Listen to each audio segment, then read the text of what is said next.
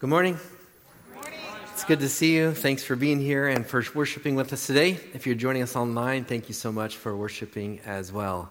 If you have a Bible, I want to invite you to turn to Matthew chapter 7. Matthew chapter 7. I always like to get that out so you have time to get to the passage we're going to be looking at.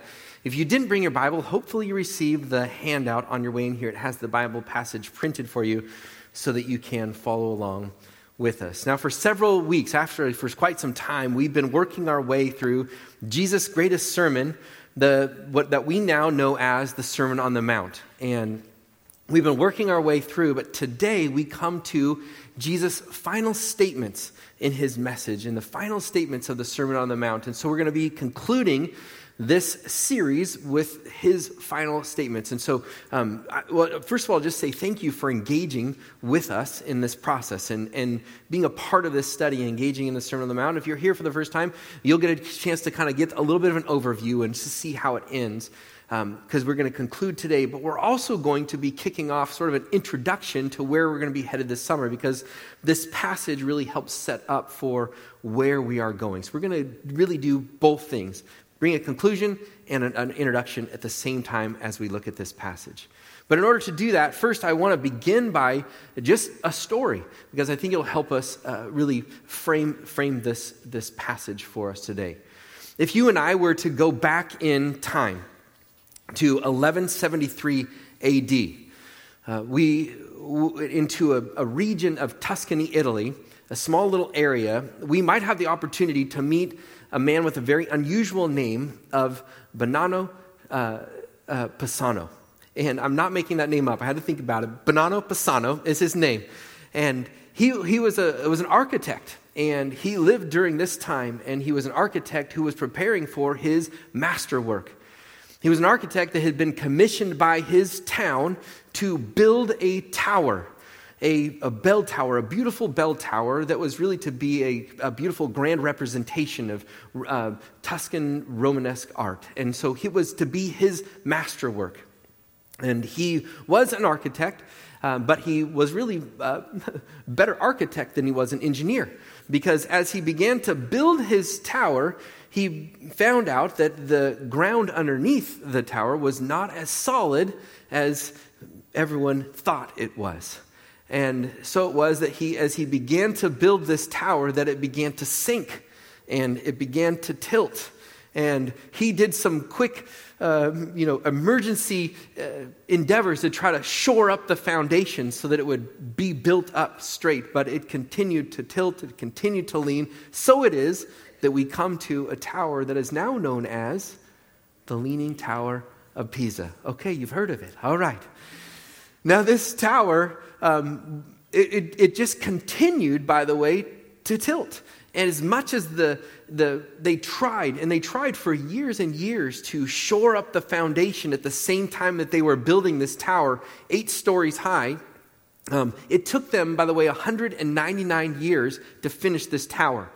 The whole time trying to fix the foundation as they're building up, and it just continued to lean and lean and lean. In fact, by the end of the last several floors of the Leaning Tower of Pisa, they tried to build at an angle so that it would try to appear straight. But anyone who's seen the tower knows that it's not straight at all, because it just continued to lean. And it's interesting now that this tower is visited by people all around the world, come to visit this tower, and it's not because it's a useful tower.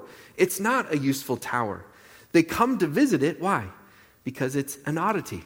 It's unique. It's a leaning tower. They want a picture by the Leaning Tower. And so that's why people come to see it. But it's an interesting oddity that really has no use. In fact, it's an 8-story tower that's tilted 17 feet off center. And all of the engineers would agree that at some point this tower is going to come down with a great crash. Now, Jesus ends his Sermon on the Mount. And he ends this Sermon on the Mount with a great concern for you and I in the life that we're building. And his great concern for you and for I is that we don't build our lives in such a way that in the end it comes down with a great crash. He's interested in building followers who aren't oddities, but followers who are on stable ground, who don't in the end come crashing. And so it's important for us to hear the words of Jesus in this passage, because it's important for us in terms of the life that we're building, and he gives us great insight into how we can have that kind of life, a life that's built on a firm foundation. And so what I want to do is I want to invite you to look at this passage. It's a very important passage found in chapter 7 of Matthew. Once you find it in your Bible, or hopefully have that handout, let's please stand for the reading of Scripture, and then we'll come back and we'll look at it together. But let's hear this great portion of Scripture, this conclusion of the Sermon on the Mount together. Beginning in verse 24 through verse 29, it says this: "Therefore, everyone who hears these words of mine and puts them into practice is like a wise man who built his house on the rock. The rain came down and the streams rose, and the winds blew and beat against the house, yet it did not fall, because it had its foundation on the rock. But everyone who hears these words of mine and does not put them into practice is like a foolish man who built his house on sand. The rain came down, the streams rose, and the winds blew and beat against that house, and it fell with a great crash. Then, when Jesus had finished saying these things, the crowds were amazed at his teaching, because he taught as one who had authority, and not as their teachers of the law." Okay, please be seated and we'll take a look. Interestingly, Jesus is talking about building, and he knows something about building. He's a carpenter, so he knows something about building, and he's really giving a lesson on construction. And it's important for us to hear it, because he's not talking about building buildings, he's talking about building our lives, and he wants us to build it wisely. So this is the kind of his conclusion to this message. Now, as we look at this passage and I teach it to you, one of the things that I want to do is not only teach the passage, but I also want to teach you a Bible study technique. When you come to a passage like this that has two things that are very similar, like in this passage, there's two builders. A Bible study technique that can be very helpful is to look at the passage and notice all of the things that are the same. And then read back over the passage and look at all the things that are different. So what's identical and what is different? And we're going to do that because when you do that and you compare the two, then you begin to really see what the core message is all about. And so we're going to look at this passage, and if you're a note taker, it's a great day because we're going to underline the things that are the same, and then we're going to circle the things that are different. So let's start with the things that are the same.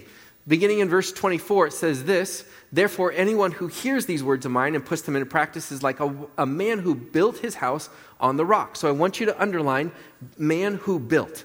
Underline man who built. Then, looking at your passage, jump down to verse 26 and underline the words man who built. So there's two men who are builders here. And what Jesus wants us to see from this his picture here is that we're all builders. That each one of us, whether we know it or not, are builders. And Jesus is not talking about building buildings here, because in this passage, he points out it's like the wise man who built on his house on the rock, and it's like the foolish man who built. So he's not talking about building buildings, he's talking about the life that we're building, our existence. And so he's talking about whether we recognize it or not, we're building something. And I love that Jesus takes time to address this, and he does it out of his deep care and concern for us that we are building a life wisely. That's what he's interested in. And I think that's important to note, because I think sometimes people will look at the Sermon on the Mount and they'll think to themselves that Jesus is just pointing his finger, telling us all the things that we're doing wrong. But that's not the case. Jesus is going through the Sermon on the Mount and he's concluding it, and it's rooted deeply in his concern for us, his care for us, that he wants us to build our lives in a way that's significant, in a way that matters, in a way that's not going to come crashing down in the end. So it's out of his deep love for us that he stops and he helps us recognize, hey, listen, you're building something. The question is, what are you building it on? Are you being wise? So he's in his care helping us with that. And that's an important thing to see. Now, a second thing that I want you to see that's the same, that's identical, in verse 24, I want you to underline the word rock. Underline the word rock. Then, jumping down to verse 26, I want you to underline the word sand. Underline the word sand. And you're saying to yourself, no, wait a minute, Scott. I thought we were underlining things that were identical, the things that are the same. And thank you for being so observant. But let me just help you. They are the same. See, they're the same thing happening here. The word rock, by the way, it means bedrock. And bedrock is what you get to when you dig underneath the sand to a point where you hit the bedrock. And so what you see here is an identical circumstance. They both have sand, and they both have bedrock underneath the sand. There's just one guy that says, hey, I'm going to get to that bedrock underneath the sand. The other says, hey, this is firm enough sand, I'll build right there. But what I want you to see is it's identical. They both have the sand, they both have the bedrock. And this is important because I know that sometimes we have a tendency to look at other people and think that God favors them more than us. We think, well, they get all the breaks and I don't. But I want you to see here, they have the identical circumstances here. That it's possible to look at other people and we look at them and we think, man, God just loves them more. I mean, look at my circumstance, look at their circumstance. I mean, they get ice cream and I get, I'm stuck with lima beans. And in my economy, that's not a good thing, right? That we somehow think that some people have a more favored status, but it's the same. It's identical, which is important because that's the next thing that I want you to see. In verse 24, verse 25, if you want to underline something that's the same, it's this. The rain came down, the streams rose, and the winds blew. Then, if you want to go to verse 27, you'll notice, again, the rains came down, the streams rose, and the winds blew. Sounds a lot like the Tri-Cities recently, right? But the point is, in both cases, there's builders. They both have the same set of circumstances, and in both cases, they both face storms. That's the reality. Both people, both builders, face storms. And this is an important thing for us to recognize too, that in the Christian life, listen, it doesn't mean that you'll be able to dodge all difficulties when you place your faith in Jesus Christ. The message that for you to hear and that other people might try to make you believe something different is if you come to Christ, it'll all be perfect. That's not the case. You can come to Christ and still face storms. The same storms that you faced before. Let me just say it to you plainly. Listen, if you were broke before you came to Christ, it's very possible that you could be broke after you come to Christ, okay? If you lost your job before you came to Christ, guess what? It's very possible that you could lose another job after you come to Christ. If you had cancer before you came to Christ, it's very possible that after you place your faith in Christ, you can have cancer again. Aren't you glad you came to church today? A very cheery message, I know. But I want to be clear and I want to be direct. This is what the passage is saying. Listen, it's possible to have a divorce before you come to Christ. It's possible to have a divorce after you come to Christ. The storms of life come to all people. They come all circumstances, and it can come across the board. So this is important for us to get, that we will face challenges and we will face difficulties. Now, here is where the series that I want to look with you at this summer comes into play. Because what I want to talk about this summer is the storms of life, the challenges that we face. And when we face challenges, circumstances, and they're universal, we're going to look at just a number of different common challenges that we all face in life. We can find ourselves, when we face crisis, when we face challenges, when we face overwhelming circumstances, we can find ourselves feeling stuck. Have you ever felt that way before?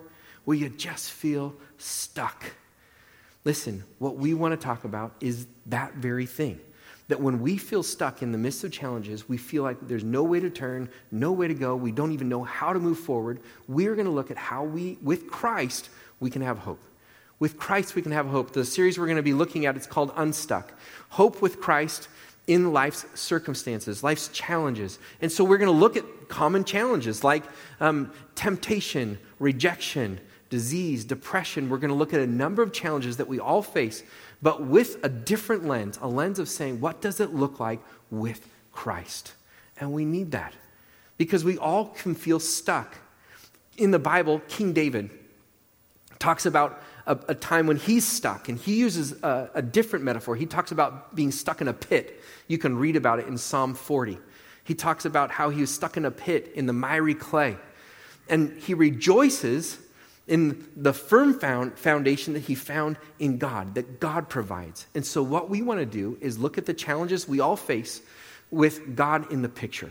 What does it look like? What hope can we have when we look to Jesus in the midst of life's challenges? And we need that perspective because there's all sorts of information out there or advice out there or different things we try to do when we're stuck, and it doesn't always work, does it? I ran across something that I thought was interesting because it's something that we can in some ways relate to. When we're stuck in a pit, when we're stuck and we don't know where to move forward, we can get lots of advice, lots of opinions that's not really very useful or helpful. And this really helps illustrate that. I'm sure you'll get it right away. It begins by just simply saying this. A man fell into a pit and couldn't get himself out. A subjective person came along and said, I really feel for you down there in that pit. An objective person came along and said, you know, it's logical that you should have fallen into that pit. A spiritualist came along and said, you know, you only think you're in a pit. A Pharisee came along and said, only bad people fall into pits. Mathematician calculated how he fell into the pit, and the newspaper reporter wanted the exclusive story of the pit. The fundamentalist said, you deserve your pit. And the realist said, you know, that is a pit. Scientists calculated the pressure necessary to get them out of the pit, and a geologist told them to appreciate the rock strata in the pit. The evolutionist said, you're a rejected mutant destined to be removed from the evolutionary cycle. In other words, let me summarize, you're going to die in that pit. The county inspector asked if he had a permit to dig a pit. The professor gave him a lecture on the elementary principles of the pit. An evasive person came along and avoided the pit altogether. A self-pitying person came by and said, you haven't seen anything until you've seen my pit. An optimist said, well, you know, things could be worse in your pit. And the pessimist said, things will be worse in your pit. Okay, so there you go. You get the idea that there's lots of different information or people that could say things to you that aren't helpful, that aren't useful. But what we want to do is to say, okay, as we tackle the challenges of life, the difficulties, the storms, the pits that we find ourselves stuck in, we need hope. We need real, tangible hope, and that's found in Jesus. And that's what this passage talks about. It's saying, listen, you're build on the rock. David's saying, listen, I was in a pit. I needed to set my feet on the rock. That's when I rejoice in. And so we are going to be looking over the course of the summer how Jesus can be our rock and our source of hope in the midst of the challenges that we face. Now, that's why this passage is also very helpful for us to get, because it goes on to talk about the rock that we need to build our foundation upon. So now let's shift, and we're going to go from what was identical to now what's different in the passage, and we'll circle those things. So the thing that I want you to circle first is in verse 25, did not fall. Did not fall. Then look at verse 27, fell with a great crash. So we have two builders who are building houses, and one did not fall, the other fell with a great crash. Now, to understand that experience, I refer to you the great theological volume of The Three Little Pigs. That should help you understand what's going on in this scenario. So there's this crash, and there's one that doesn't crash. The question is, well, how come one falls down and the other one doesn't? And it comes down to what they're built upon. What's that foundation? And so if we want to circle something that's different, look at verse 24 and circle the word rock. Now, I know some of you are saying, Scott, you just had me underline it. Circle it too, okay? So circle it as well. Then verse 26, I want you to look at the word sand. Again, I had you underline it. Now I want you to circle it, okay? Now you're saying, wait a minute, Scott, you're cheating. You said that they are the same, they're identical, and now you're saying they're different. And yes, they're same in the fact that they both have sand. But here's the difference. One person chose to dig down through the sand to the bedrock. That is the difference. The bedrock's there for both of them. One of them makes a choice and says, I'm going to build on the bedrock. The other says, hey, the sand is firm enough. Let's go. Let's build right here. So that is the big difference in the story. that Jesus is helping us see. And so the foundation is essential, but more fundamental than the foundation is the builder themselves, which is why I want you to see the next difference here. Verse 24, circle the word wise. Circle the word wise. Then, verse 26, circle the word foolish.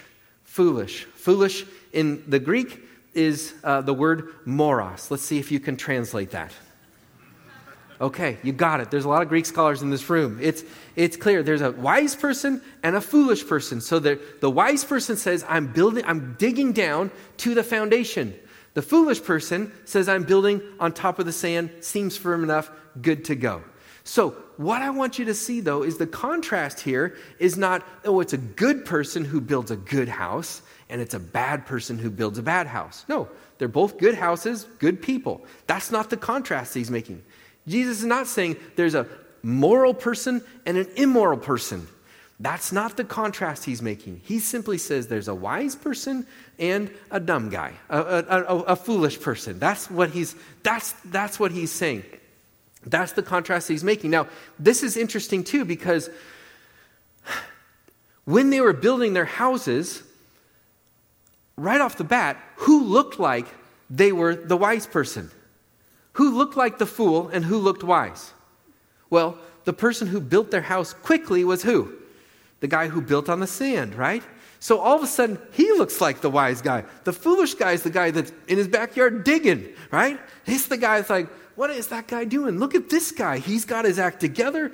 Man, he had plans. He built this beautiful home. It went up quickly. It's gorgeous. And so they look like they've got it together. They're the wise person. The foolish guy's still digging. The wise guy is in his backyard barbecuing, saying to the guy that's digging, hey, come on over. The game's about to start. Why are you still digging? You look like an idiot.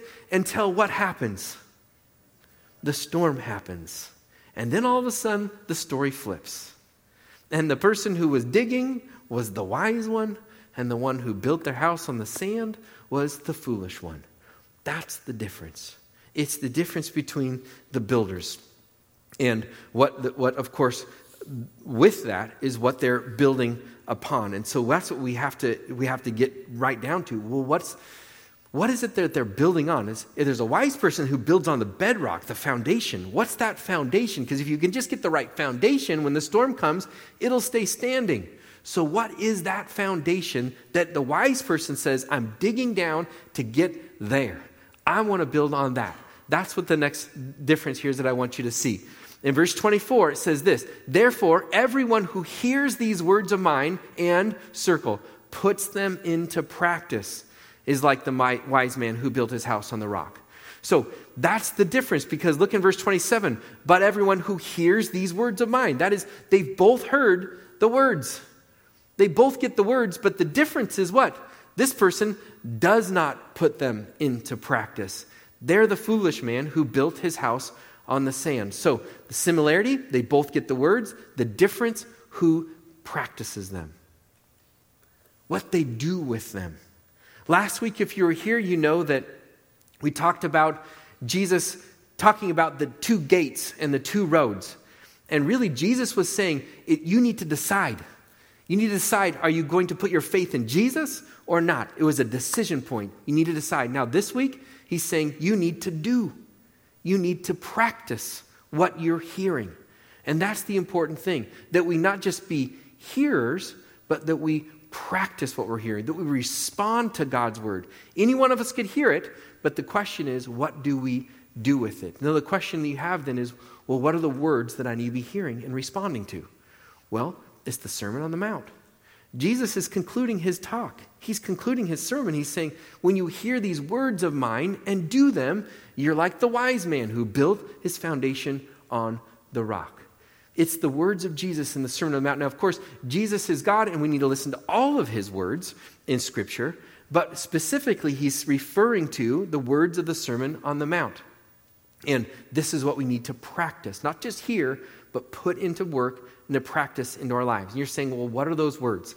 What was the Sermon on the Mount all about? So some of you have been here, some of you haven't. Let me just give you a little sweeping summary of the Sermon on the Mount that we're to build our lives upon. Listen, we began with blessing. Do you remember that?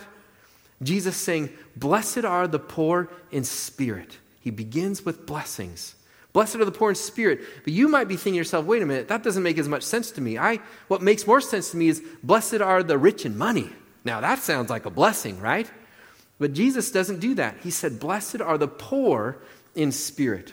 What's he getting at? He begins his message by saying, listen, blessed is the person who's spiritually broke, who recognizes that they have spiritual poverty. That is, blessed is the person who recognizes, I'm not bringing anything to God, not my works, not my words, that's going to impress him and say, whoa, blessed are you. It's the person who says, I'm broke. I'm spiritually broken. God, it's not my words. It's not my works that I'm bringing to you. I'm bringing you nothing. It's not something I'm giving to you. I need to receive something from you. That's the person who's blessed. Happy is the person who says, God, I can't. I need something from you. And they come and it ignites faith. Faith in God, a God who can give, a God who wants to work and do something on the inside. His words, his work on our behalf. Blessed is that person. That's where it begins. Jesus wants to do a work on the inside, and as soon as he does a work on the inside, guess what he wants to do? He wants to manifest itself on the outside. So he's like, hey, I want to build your character. I want to build you on the inside, but guess what? I also want it to come out. I want you to be a contributor. When you received, you need to distribute. And that's why in the next part of the Sermon on the Mount, he goes to the you are statements. Do you remember that? He says, you are the salt of the earth. You are the light of the world. So he says, listen, I'm doing a work on the inside. Now guess what? It's your turn to be distributors to the world around you on the outside. Salt, it restrains decay. And it's in our world, we're to be a restraining agent against a decaying world. Light is to bring new goodness into the world around us. That's what we're called to be. That's what we're called to do. And some of you are saying, well, I just don't know if I can do that. I don't know if I can make that kind of a contribution in the world. And besides, the world is so messed up. It's so broken. And I would say, yes, I know. I get it. You're saying, well, you just don't get it. There's so much darkness and there's so much challenges. I just want to stay home. And it's like, I go, no, I get it. Some of you are saying, I just need to turn off the news because it's just so overwhelming. I get it. But Jesus says, listen, you are the salt of the earth. You are the light of the world. You're to step out and make a difference in the world. And it's not that you can change all the world, right? But you make a difference in the world that you're living in. And that's true for all of us. You know the story, the famous story of the boy who was on the beach and there had just been a tidal surge and had washed up onto the shore just hundreds and hundreds of starfish. They were just stranded on the beach. And so this little boy is scrambling on the beach and he's picking up the starfish and he's throwing them back into the ocean one at a time. And some older guy was there and he just felt badly for this kid and just came up to the kid and said, hey, you don't understand. I mean, there's a tidal surge and you might throw a few back in there, but the surge is going to come and hundreds of more starfish are going to be beached up on the beach. And so you're really not going to make much of a difference. And the little boy, without even looking, picks up another starfish, flings it out in the water, and says, made a difference to that one. I love that. Listen, you can make a difference in the world that you're in. God's not calling you to change the whole world. You're not God. But he is saying, make a difference in your world, right where you're at. Your family, your friendships, your workplace, your school. Make a difference there. Be salt, be light. God wants to do work on the inside so that he can do work through you in the world around you. But it's that same pattern repeated throughout the Sermon on the Mount. I want to do a work on the inside so I can do a work on the outside. Do a work on the inside so I can do a work on the outside. And we see that in the next part of the Sermon on the Mount. He says, listen, let's talk about the inside. You're really proud of the fact that you're not murdering? Okay, let's look on the inside. How are you doing with hate and anger? Are you ready to address that? You're really proud of the fact that you're not committing adultery? Okay, let's talk about the inside. How's your thought life going? You're really proud of the fact that you got these other things going on. Let's talk about the inside. All of us have an internal tendency to want revenge, to want vengeance. Jesus says, listen, where does that come from? The inside, our own pride. It's our own desire to get even. He says, hey, let's address that. And so he talks deep about the inside. And we see that pattern, inside, outside. Then, of course, he says, okay, you ready to go back on the outside now? Yeah, you want to give, you want to pray, you want to fast. That's good. You're doing something on the outside, but just make sure you're not doing it to impress other people, but you're doing it to say, God, I want to connect with you.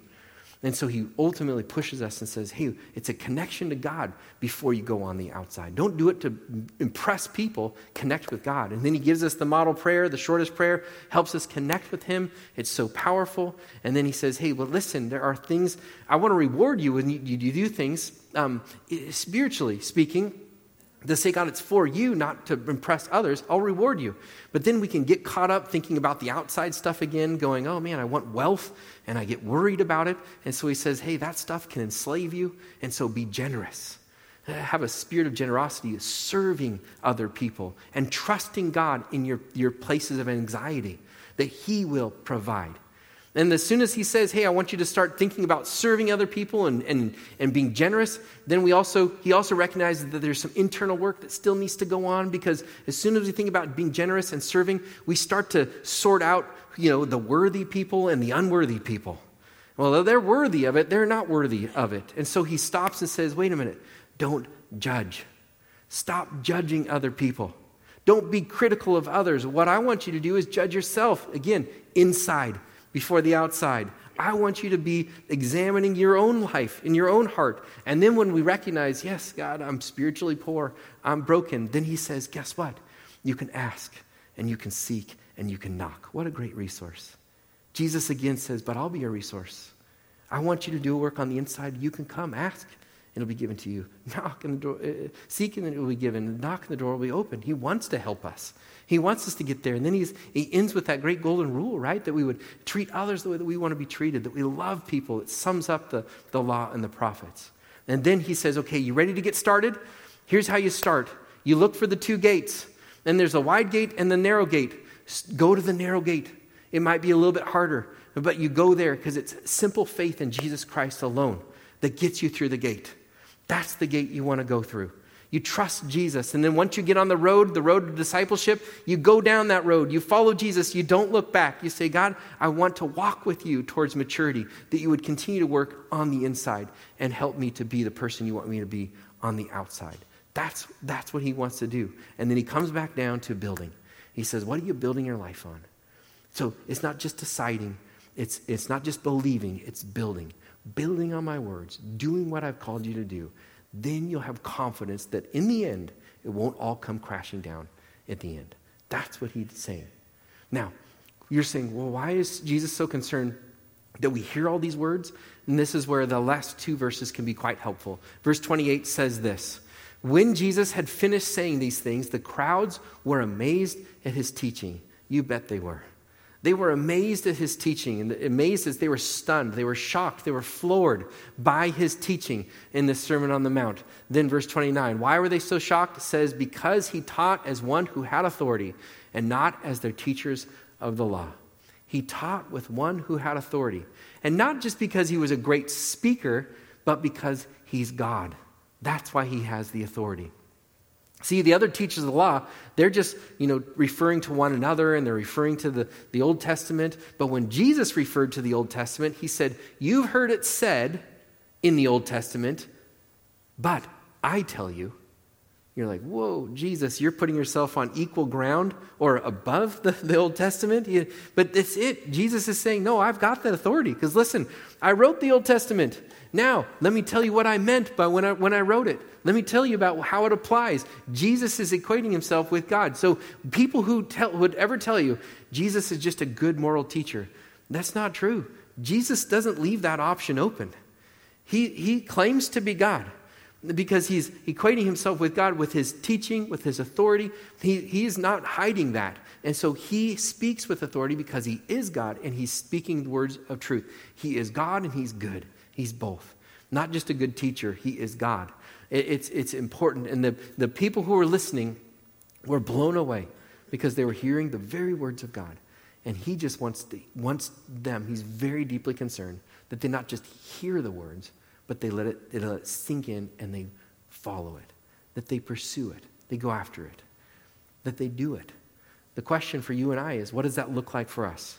How do we put into practice Like the wise builder, how do we put into practice the words that we've heard?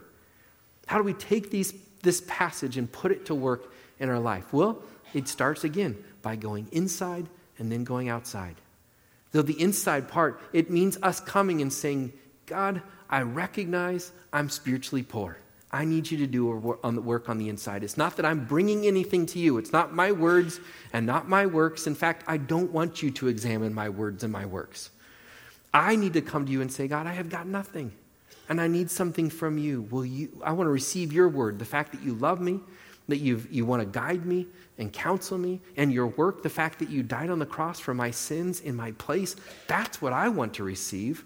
Forgiveness, freedom, life, relationship. So it's coming and saying, God, do a work on the inside, responding to him in faith alone.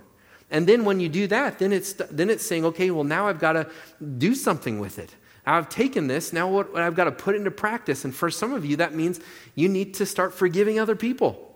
God has forgiven you. Putting it to practice means, yep, there's people in my life this week I need to forgive.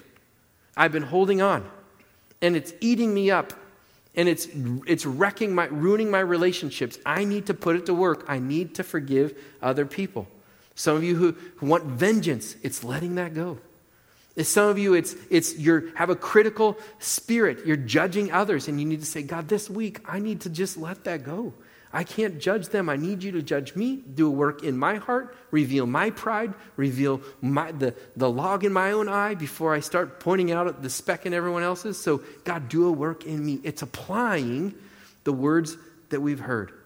It's putting them into practice. It's saying, God, use me to be salt. Use me to be light.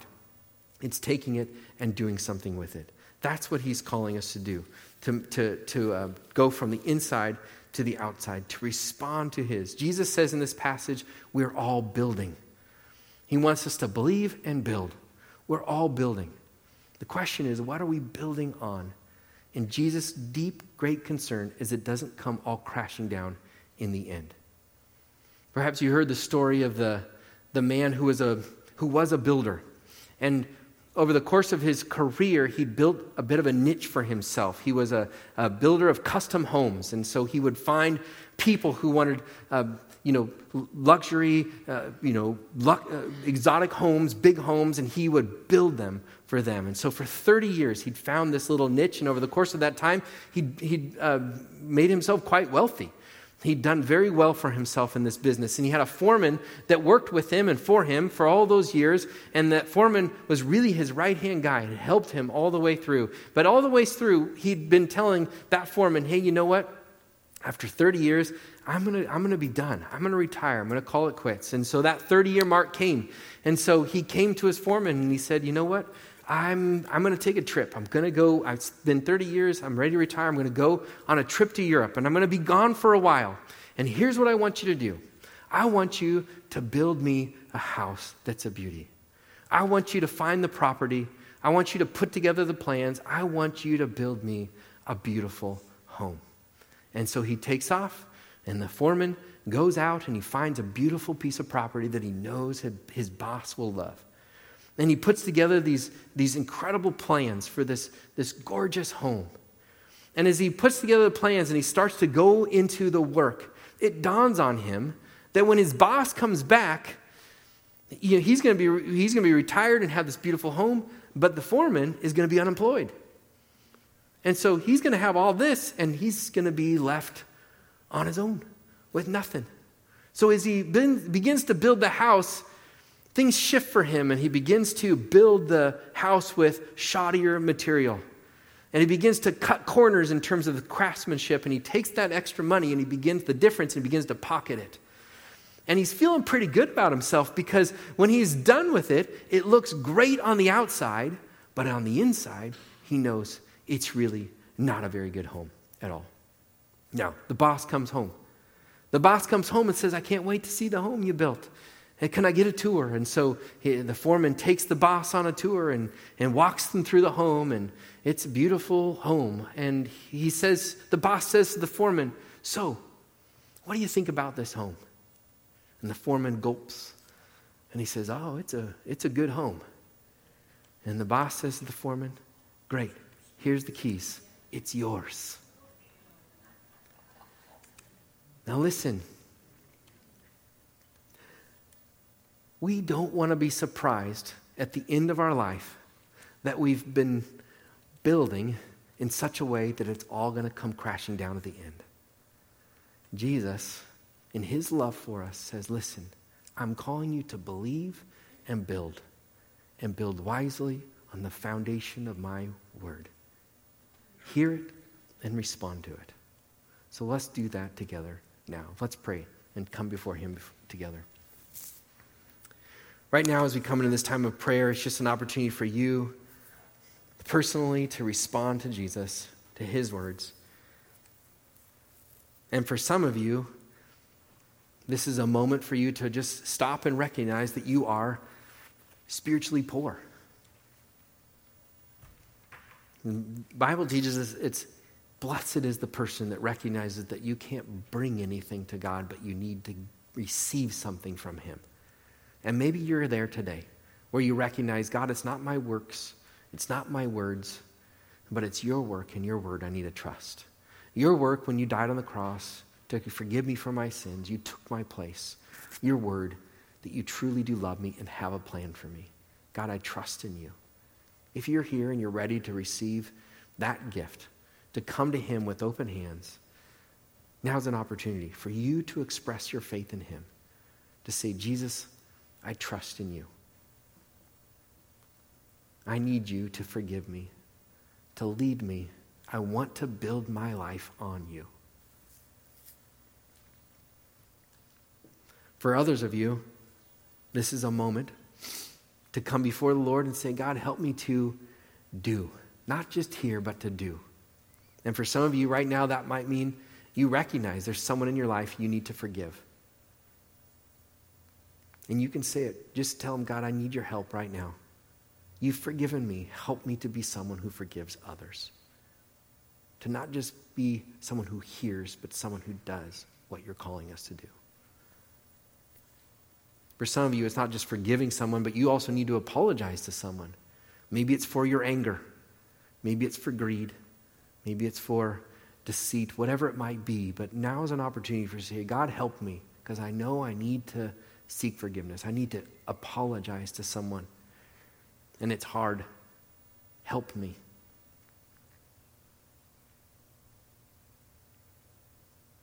There's other of us who just need to say, God, I've been sitting back on the sidelines, and I need to get back in the race that you have called me to be salt and light in the world around me. Give me eyes to see the needs of the people around me. Give me the heart to serve and to serve faithfully.